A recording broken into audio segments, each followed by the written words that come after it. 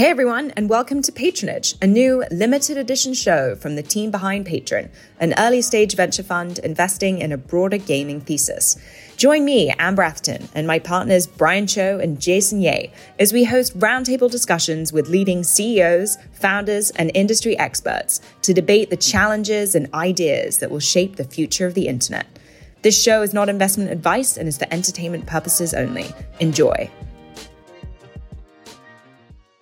Well, I think the Christian faith is a really unique thing in the fact that inherently it's a daily individual practice, inherently it's a communal practice, and inherently it's an evangelistic practice in the sense that it's the job of Christians to spread the word and grow the community. And I always talk about productizing those three features, and community is such a core pillar that yes, it's important to practice it on your own, and that is a core part of the faith, but being able to support the community around you, be accountable to the community around you and encourage the community around you and learn from them and worship with them is also such a core thing. So we always were very intentional about building a product for the individual first and then layering on the community element around a product that they were already engaging with. Hey everyone, and welcome back to Patronage. I'm Amber Atherton, partner at Patron, and today I am joined by Henry Costa, the co-founder and CEO of Glorify, the #1 daily Christian worship app with over 2.2 million users. Henry and his co-founder Ed have raised $84 million in venture capital from firms like Andreessen Horowitz and SoftBank, and now employs 70 people. Very excited to have him on the show today. We are going to be diving into how you apply lessons from social and gaming into your product, growing engaged communities, and making good habits a routine.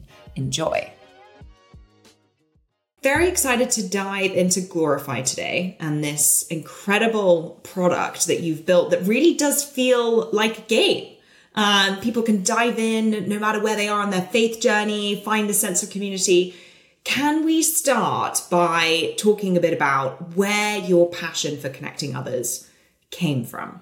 I think it's something that I've always had innately, that's been driven out of me probably recently as we look at how technology has changed so dramatically in the last 20 plus years. And if we look at the stats around the young, although we're far more connected in a digital sense, we're far less connected in a real sense, and loneliness is on the rise.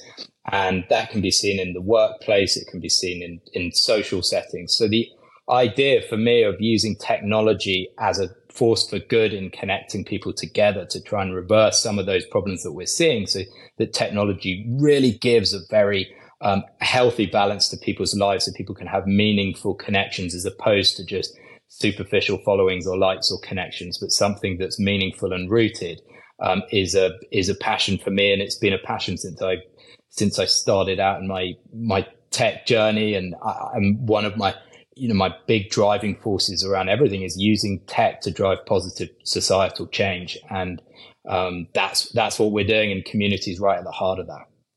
Amazing. For folks who are just listening and not watching the video, they might not be able to see the map of Africa behind you, which I know played a role in your story.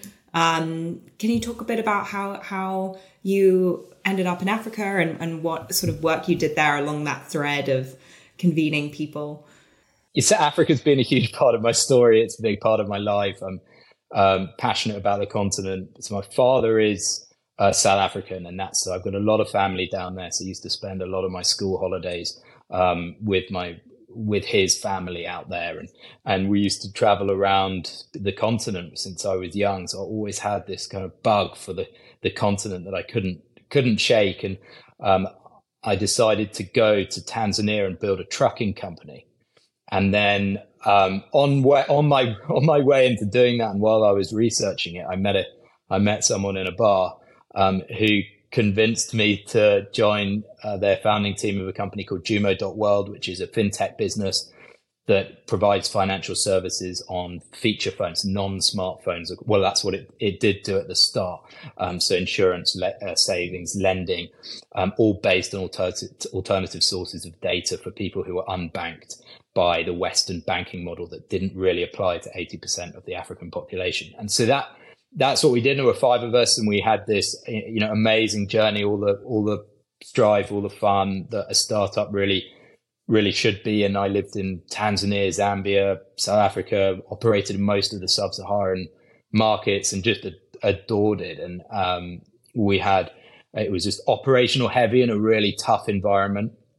And that company did really well. We had amazing growth, and we were in the right place at the right time. We got first mover advantage. It was an incredibly exciting thing to be part of, and realizing some of the impact that you can drive with technology. Because prior to that, the only way that you could, if you didn't have an income statement, you didn't have a proof of address, you couldn't be part of the Western banking models, which had just been planted on Africa. So the majority of people, 70, 80% in a lot of countries, were excluded from that system.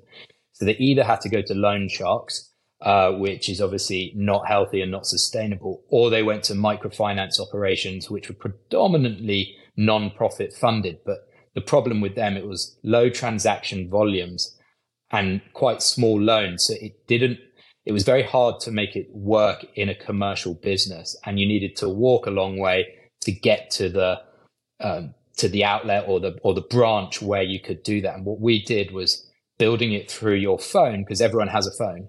And the data that everyone had on the phone, we partnered with the telcos. We looked into that data and created scorecards around that.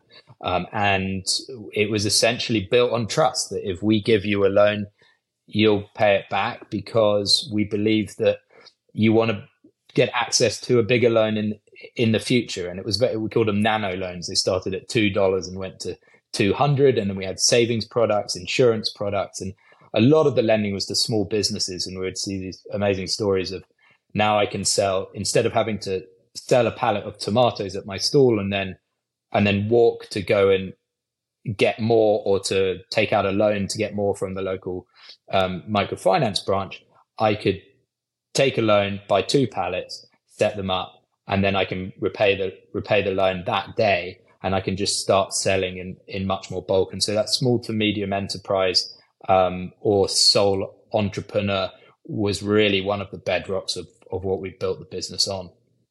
Incredible. I well, maybe later in the show, I'll give you a sample of my South African accent.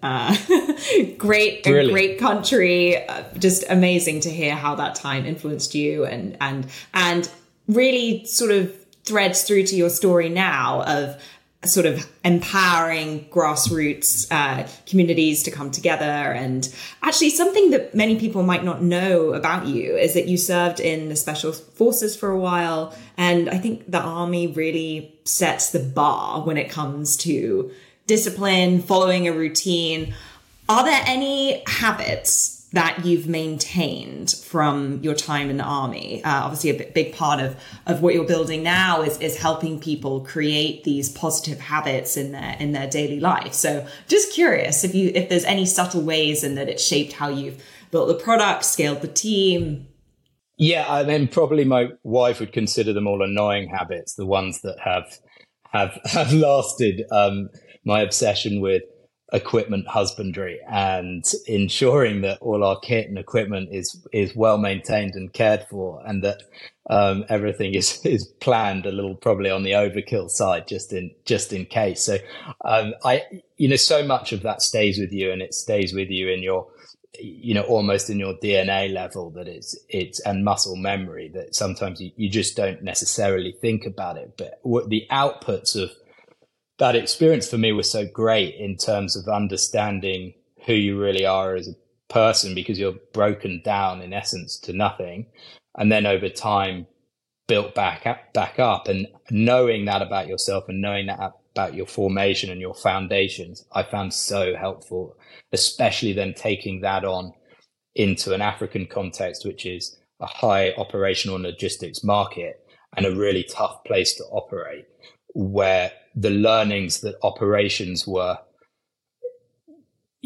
the output of bad operations could be so critical in a military context that you taking that on into a business context, you just over plan for those ops to make sure everything's good, so the outcome is smooth. And that was just a big thing in everything that we did, because we really labored on the operational element in markets. And that was one of the reasons why we succeeded. And you might even say we went overboard. But I think that was important, given the importance of getting that right in the African context. And I think then, when I look at the recruitment element and how I've taken on a lot of those habits and how we look at building teams and recruiting individuals and traits that we look for, what I was amazed in that time was over the selection process was how good the training team and the recruiters were in selecting the individuals that passed. So we had 100 people at the start of our course, and there were 4 that passed. And when I looked at the other 3, I just totally agreed with everything or the way that and the rationale they'd come to picking those 3, and why the 96 at different various stages hadn't got through. And that was something that amazed me, because I assumed that when you're with and surrounded by everyone during this process, you know them far more. You would think, oh, but they're not going to see that. They're not going to see that flaw or that weakness. But I think when everyone's kind of broken down and everyone, really shows those little bits, they know which bits are fake, because everyone has elements of mistakes and everyone has elements of failures. It's impossible not to in that context.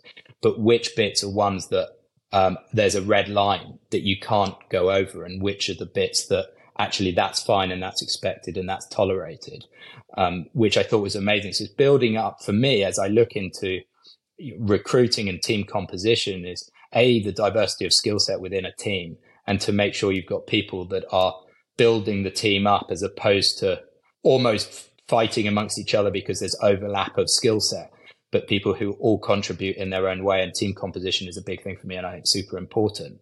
And then looking at, before I hire anyone, what are the red lines that, in terms of whether it's previous experience, character traits, have they been in certain sizes of business, etc., and then looking into what actually they've done and where they've led it, and creating those red line elements, because then I don't waste time.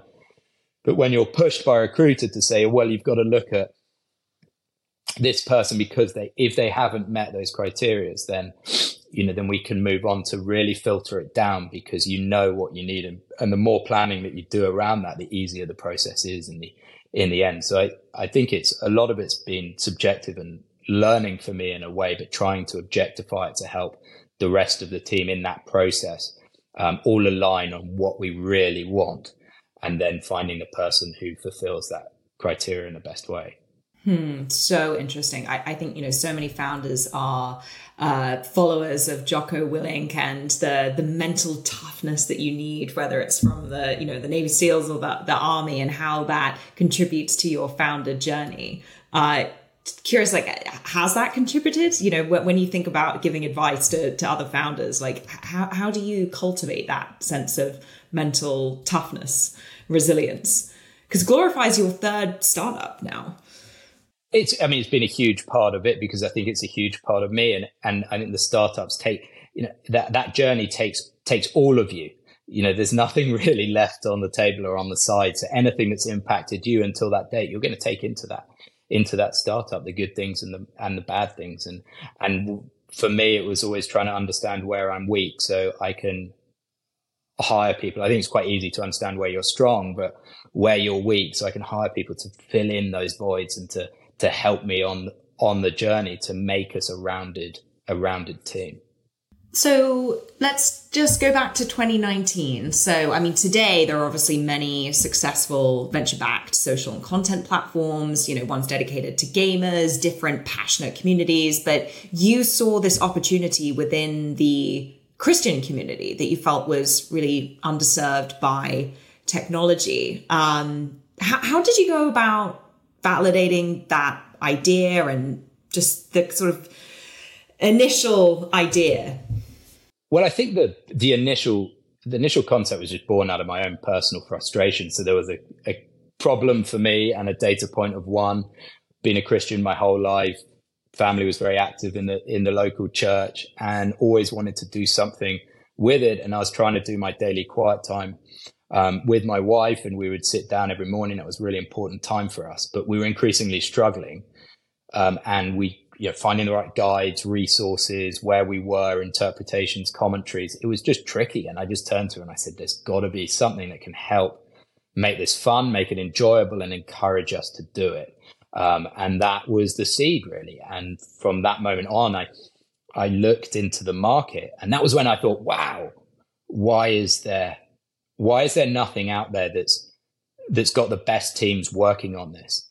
And there were systemic issues within the Christian world about how things were funded. Either it was through individual churches, which meant you kept having to repeat technology and it was for a specific congregation, or it was donor funded, and often the staff would be subsidized. It would be essentially subsidized or taking a salary cut to do it in a mission-backed business. So the best people and the best minds weren't addressing this huge problem. And that's what I tried to do, and build a team in the same way that you would build any business, and raise from the best VCs around to build the best company full of the best humans to solve a problem. And that problem, I found out through market research, wasn't just mine alone. It was something that, when I started speaking to friends and family, and then widen the net to people I didn't know, and then different geographies and I think there's a certain amount of, you don't have to do too many surveys to really get to start understanding what the picture lies. After you've done a few, the value add each new one comes in is actually kind of diminishing returns, but the first few are really eye-opening and interesting, and it just showed that my problem wasn't unique. And as I often say, is the Christian world is resource heavy but UX light, and there's resources everywhere, and you can go on the internet and you can go on YouTube and you can find resources abundant, but how do you know where they're from? How do you know, are they tailored to you? Are they personalized to you? Are they bite-sized and curated into your journey in one place? And so that's what we do, is we create amazing content, but we also package it, and that packaging is the UX, to help people have a really streamlined and simple process that encourages them to do it, and hopefully they really enjoy it and find it fun. I think, faith is such a personal journey. So being able to have a companion, app that's taking you through that is really special. So you met your first kind of co-founders in a bar. How did you and Ed, your co-founder of Glorify, meet? So I met Ed. We did a company before Glorify called Grasp, which is in the HR tech space, all about connecting people within large organizations. And we were put in touch by a mutual friend. Ed was very young at that time. He was 18. I was probably 30, so it was about 6 years ago. And in our first meeting, Ed said, "Will you be my co-founder?" And I said, "Don't be daft." But I, helped out in an advisory position for about 6 months, and then we got on so well, and we were thinking about the same things together. We had a great balance of skill sets, and we were a really great complement to each other. And so we decided to do Grasp together, which was awesome. And that was a business we sold a couple of years ago. And then I told him about, this passion of mine of Glorify, and we started brainstorming and looking at the market together and realizing, the timing, not only was the idea good, but the timing was right now. And that's what we did. It's just so crucial to get the timing right, because back in 2019, I guess part of this was the era of Hillsong, like these big sort of celebrity communities coming together in physical spaces.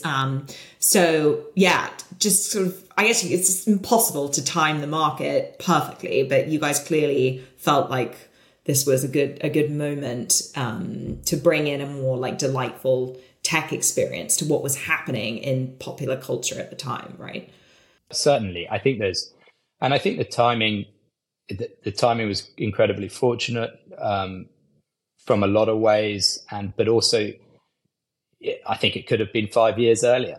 It could have, the market's crying out for it. I think the market's crying out for it more. It was more in 2019 than it was 5 years before, but there's a 15-year lag, or there was. We're seeing a lot of catch up now, but there was a 15-year lag between Christian tech and what was offered outside of that. And that's what was the bridge and the gap we were looking to really fill.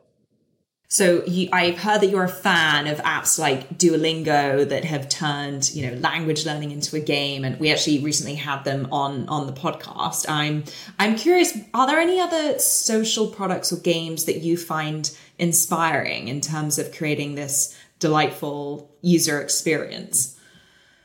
So many. I learned so much from seeing everything out there. I think in the sports industry, you've got amazing social and community products, whether that's Strava or Peloton, or where they've taken our innate competitiveness and built that into actually a rather awesome community. And so I really like what they're doing. If you look at Candy Crush, Sweet Capital were investors in ours, so it's been amazing to have access to them and how they built that. And obviously that's just an extraordinary success, and taking some of the learnings around that. Pokemon Go, because it's the blend of that physical and digital, and I think that's really important. I always see the future of Glorify to be a physical manifestation of an inherently digital product as well.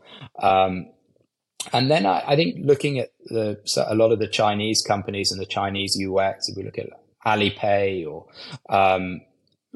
WeChat, they're amazing. I'm always looking at that UX in China, and Connie Chan from A16Z, who's our GP there, has been amazingly helpful, and that's what she specializes in looking at some of the UX in China, what's worked really well there, and how we can bring that to the Western market.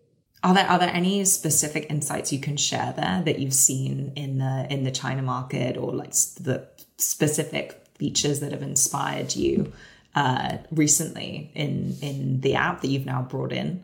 Well, I think you can't go much past, when you're going into looking at China, is looking at WeChat, and what an incredible story that is, and trying to understand why that hasn't been done in the US market or in the Western market. Why is that true super app where you don't need another app on your phone? You could just operate with WeChat in China, but we don't have anything comparable. But we are starting to see some of the larger players move into that space. So I think that's really interesting to learn about that and how that operates. And then Alipay is a great example of its native gamification. It was all built around gamification, as opposed to gamification being an afterthought on top of it. So if we think of its tree that grows with you, that wasn't an afterthought. That was, everything else was built around that. And that's really powerful, because that becomes the central focus of then everything that's done. And I think that's a really nice way of conceptualizing gamification, that it's the right at the core of what you're building. I love that. I mean, certainly how we see the world at Patreon is that it's day one. It's built to feel like a game. There are core game loops. There is progression. There's everything that makes you feel like you're having a very fun, engaging, playful experience. And I think that is what's going to set this next generation of consumer social companies apart, is whether they are built from first principles day one to feel more like a game. And you obviously started like that, borrowing concepts from social and gaming like streaks to help users build their daily worship habits. I'm curious, like, how has your thinking evolved there from the individual experience versus the multiplayer experience? Because there's now this sort of plethora of other features within the app. It's not just about me like logging my streaks. Curious how you think about those two player experiences. Well, I think the Christian faith is a really unique thing, in the fact that inherently it's a daily individual practice. Inherently, it's a communal practice. And inherently, it's an evangelistic practice, in the sense that it's the job of Christians to spread the word and grow the community. And I always talk about productizing those three features, and community is such a core pillar that, yes, it's important to practice it on your own, and that is a core part of the faith, but being able to support the community around you, be accountable to the community around you, and encourage the community around you and learn from them, and worship with them is also such a core thing. So we always were very intentional about building a product for the individual first, and then layering on the community element around a product that they were already engaging with. And in the beginning, did the community live within the app, or where did you think about the home for the community being? Like on other social platforms, or just natively within the app? I think natively within the app and around social channels. And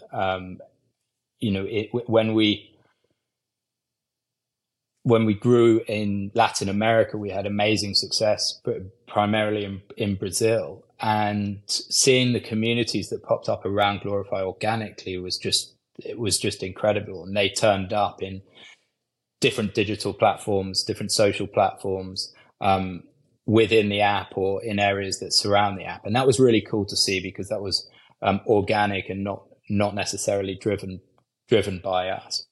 Because I think it's one of those challenging things where you need to prioritize where you architect and build the community. Should you prioritize engineering resources to put that within your experience gated within the app, or how does that live on a Facebook group, a WhatsApp group, Instagram? So good to hear that it sounds like you had the balance of the community organically talking about you on these other platforms, sharing screenshots, and then having a deeper connection with other users within the app. Is that right? Where it sits all depends on so many pieces around, the individual product and what the products are doing. And for some products, it's brilliant for people to be speaking about it on other channels, because it's helping brand awareness, and it's gaining loyalty that's off platform as well. But for some, everything wants to be kept within the experience and pulling everyone into that experience. And I think both have their merits, but if it does sit off the platform, then you also want to know that it contributes to your core product. Otherwise, what's the purpose? What's the purpose of having an enormous TikTok audience if you never can convert them, or you never can drive enough awareness, or it's not actually leading to what you're inherently doing and where your business model lies. So each company, I think, is so different, but wherever you build community, it has to serve your primary core focus.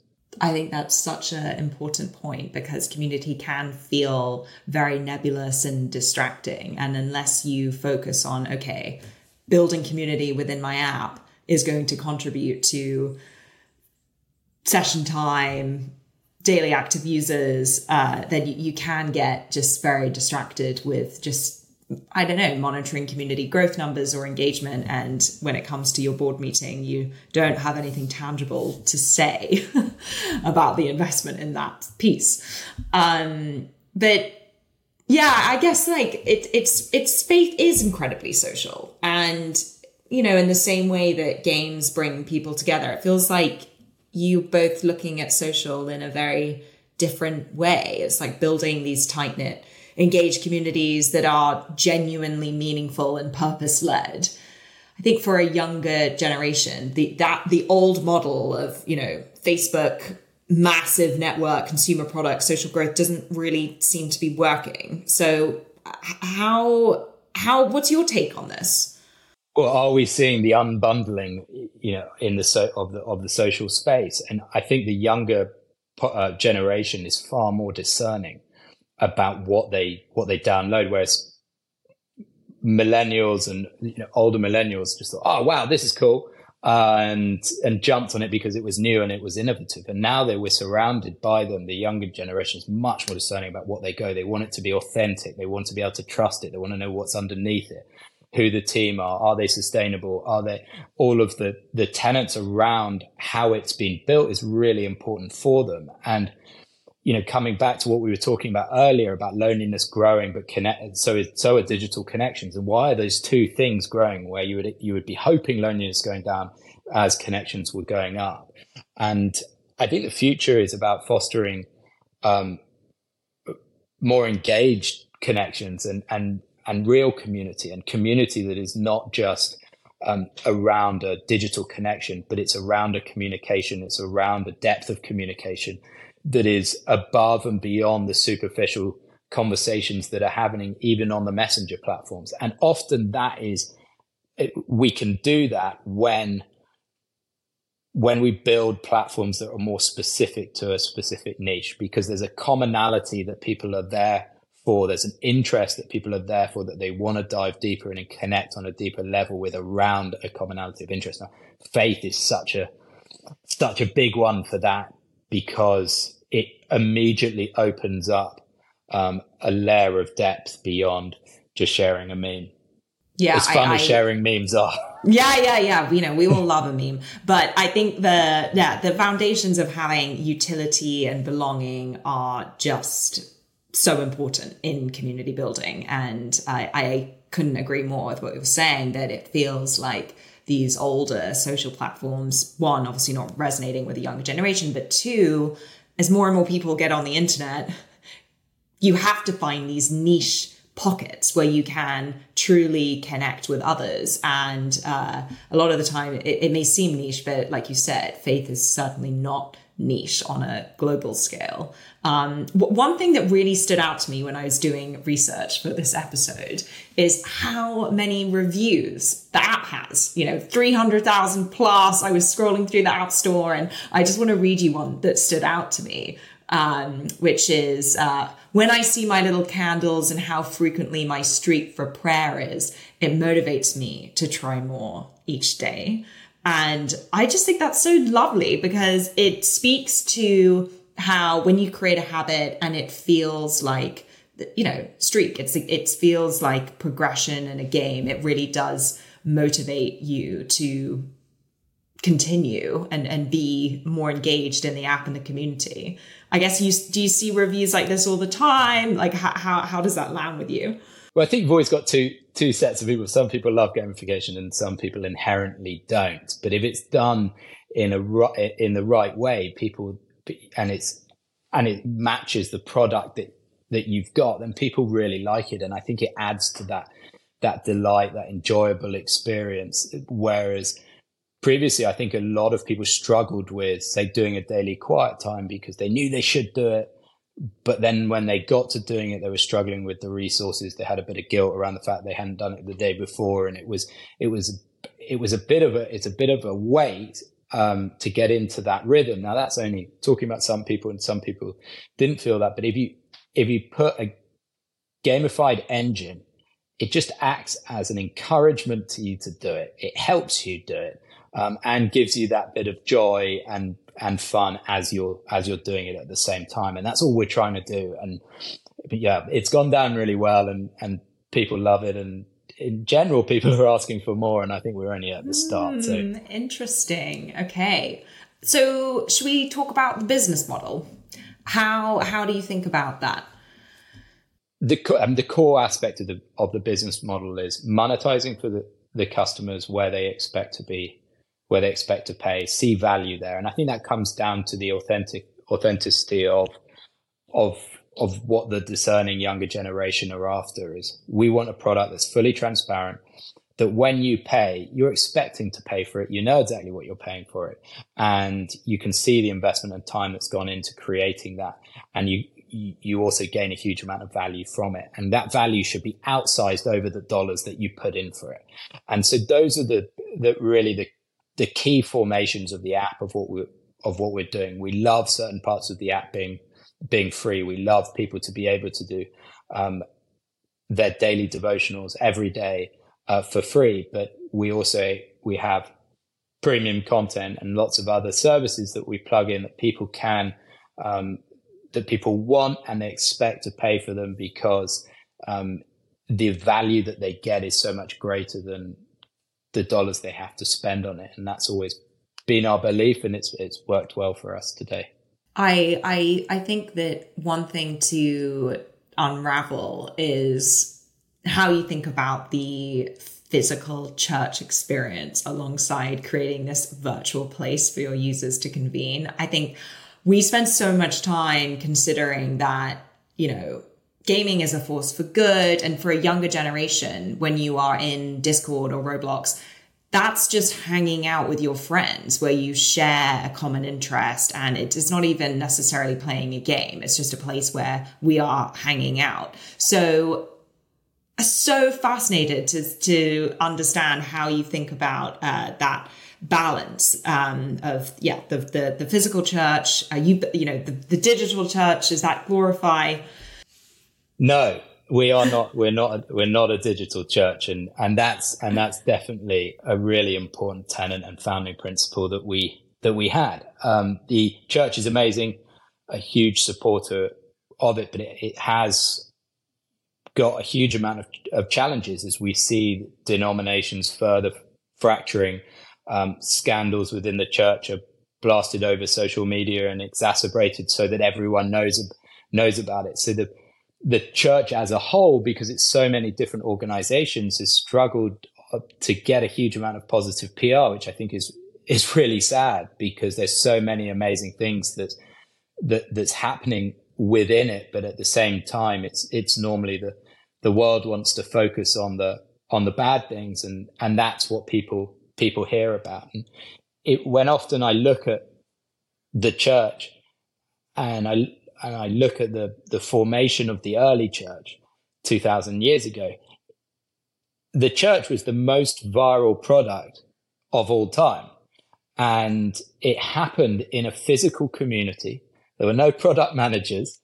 And that is one of the most incredible things that I think we've seen in human history, is how something just grew in and of itself because of the inherent beauty and everything that it was, that it imbued and its value. So that's the way I think of the church, and the way I think of Glorify working alongside it is, I want to help the church engage their congregation. I want to help people go to church if that's the right step for them. I want to help the church reach a wider audience. I want to work, and we do work with churches and support the church and love the church, and a lot of things that it's the church's role to talk about, that it's not Glorify's role to talk about.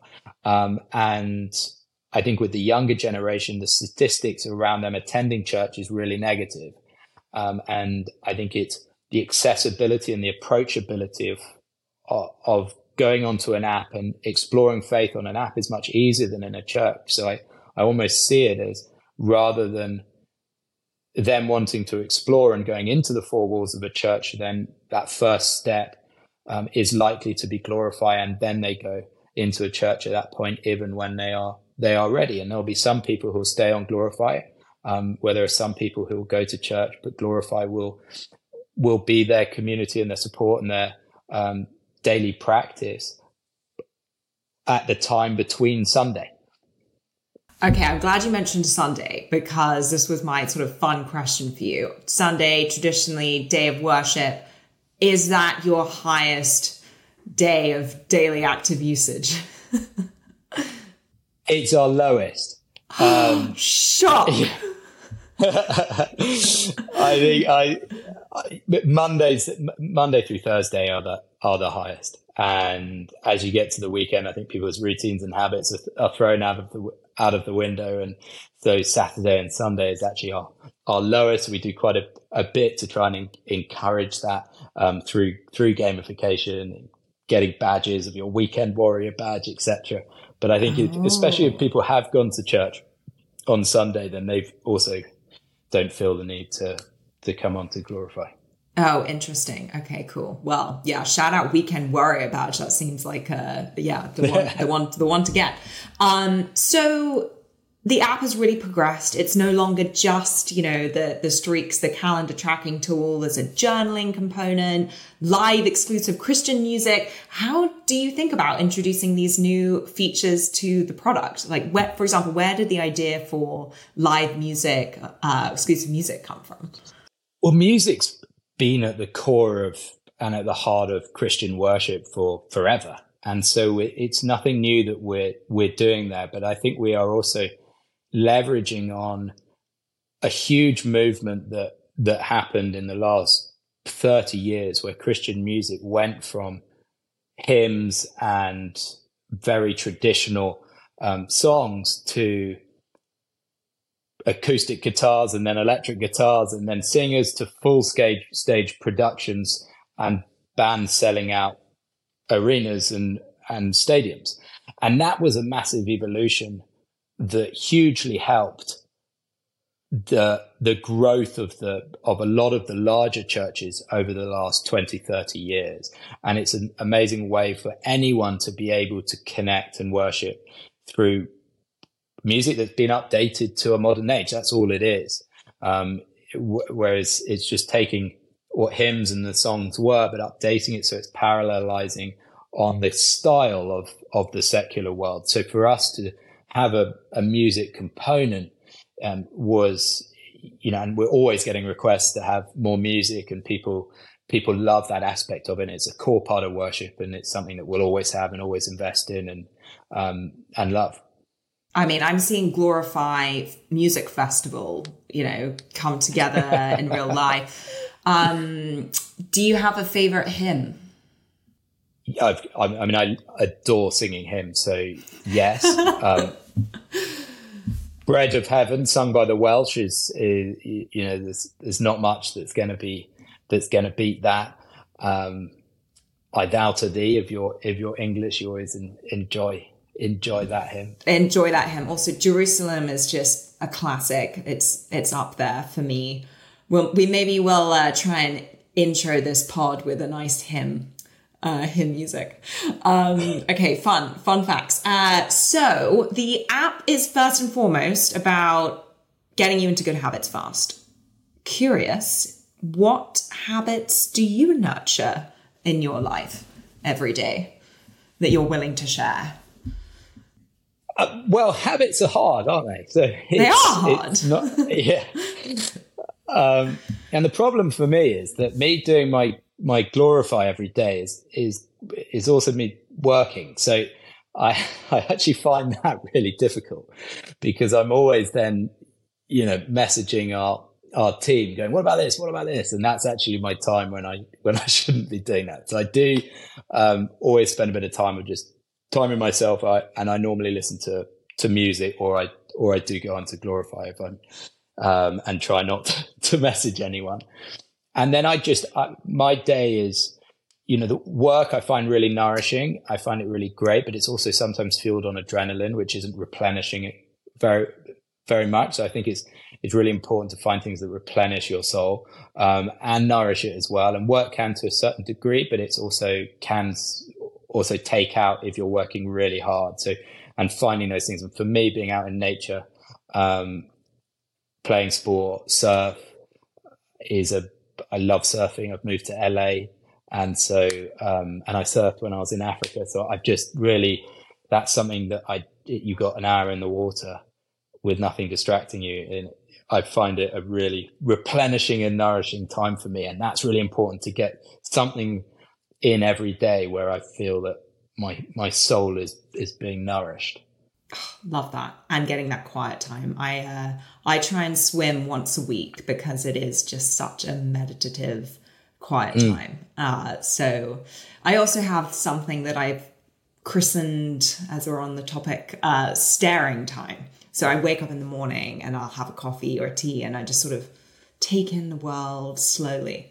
And so that is the habit I'm cultivating on a daily basis, just to share back with you. I think that's great. I got one of those lockbox phone things, and I'd put my phone in it for about an hour. Now you get 2 emergency buttons to be able to unlock it. Only which 2. I expected. Choose wisely. Yes, you only can use it twice until the thing, then you have to buy a new one. So I thought that would last me about half an hour. But I love just staring at the ceiling, staring out of the window, bit of music on. It's so, just that's where you can process your thoughts. Because I find that when you're working really hard, there's just so much coming in. You need time for your brain just to catch up and segment everything. I think that's true. It's just actually having thinking time, being able to think quietly. So great. We'll just love to touch on just recent progress with the company. You recently raised a Series B from SoftBank's LATAM fund.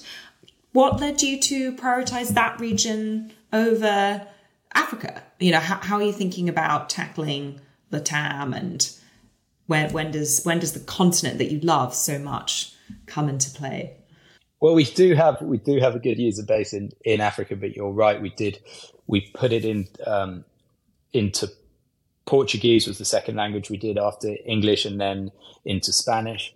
And we got so much incredible growth across Latin America that we just kept investing into it and building great relationships there and partnerships, and it just kept growing from strength to strength. And that was one of our, I remember we had an influencer posting for us over there, and we kind of fell off our chairs when we saw the results the next day, and it felt like the whole world was coming in at over one time, crashed all the systems and everything went down. But that was really incredibly exciting. So, obviously, we have a global mindset and a global view, and anyone around the world can download it. And it's around ensuring that there is education and ways for people to find out about it. And that's just how we sequence and do that is what we're always working through on a company level. Now, everybody who's listening across the globe has heard about Glorify. So thank you, Henry, for this wonderful chat. So awesome to chat with you. And thank you for being on the show. Well, thank you so much for having me, and enjoy staring mindlessly out the window. I will do.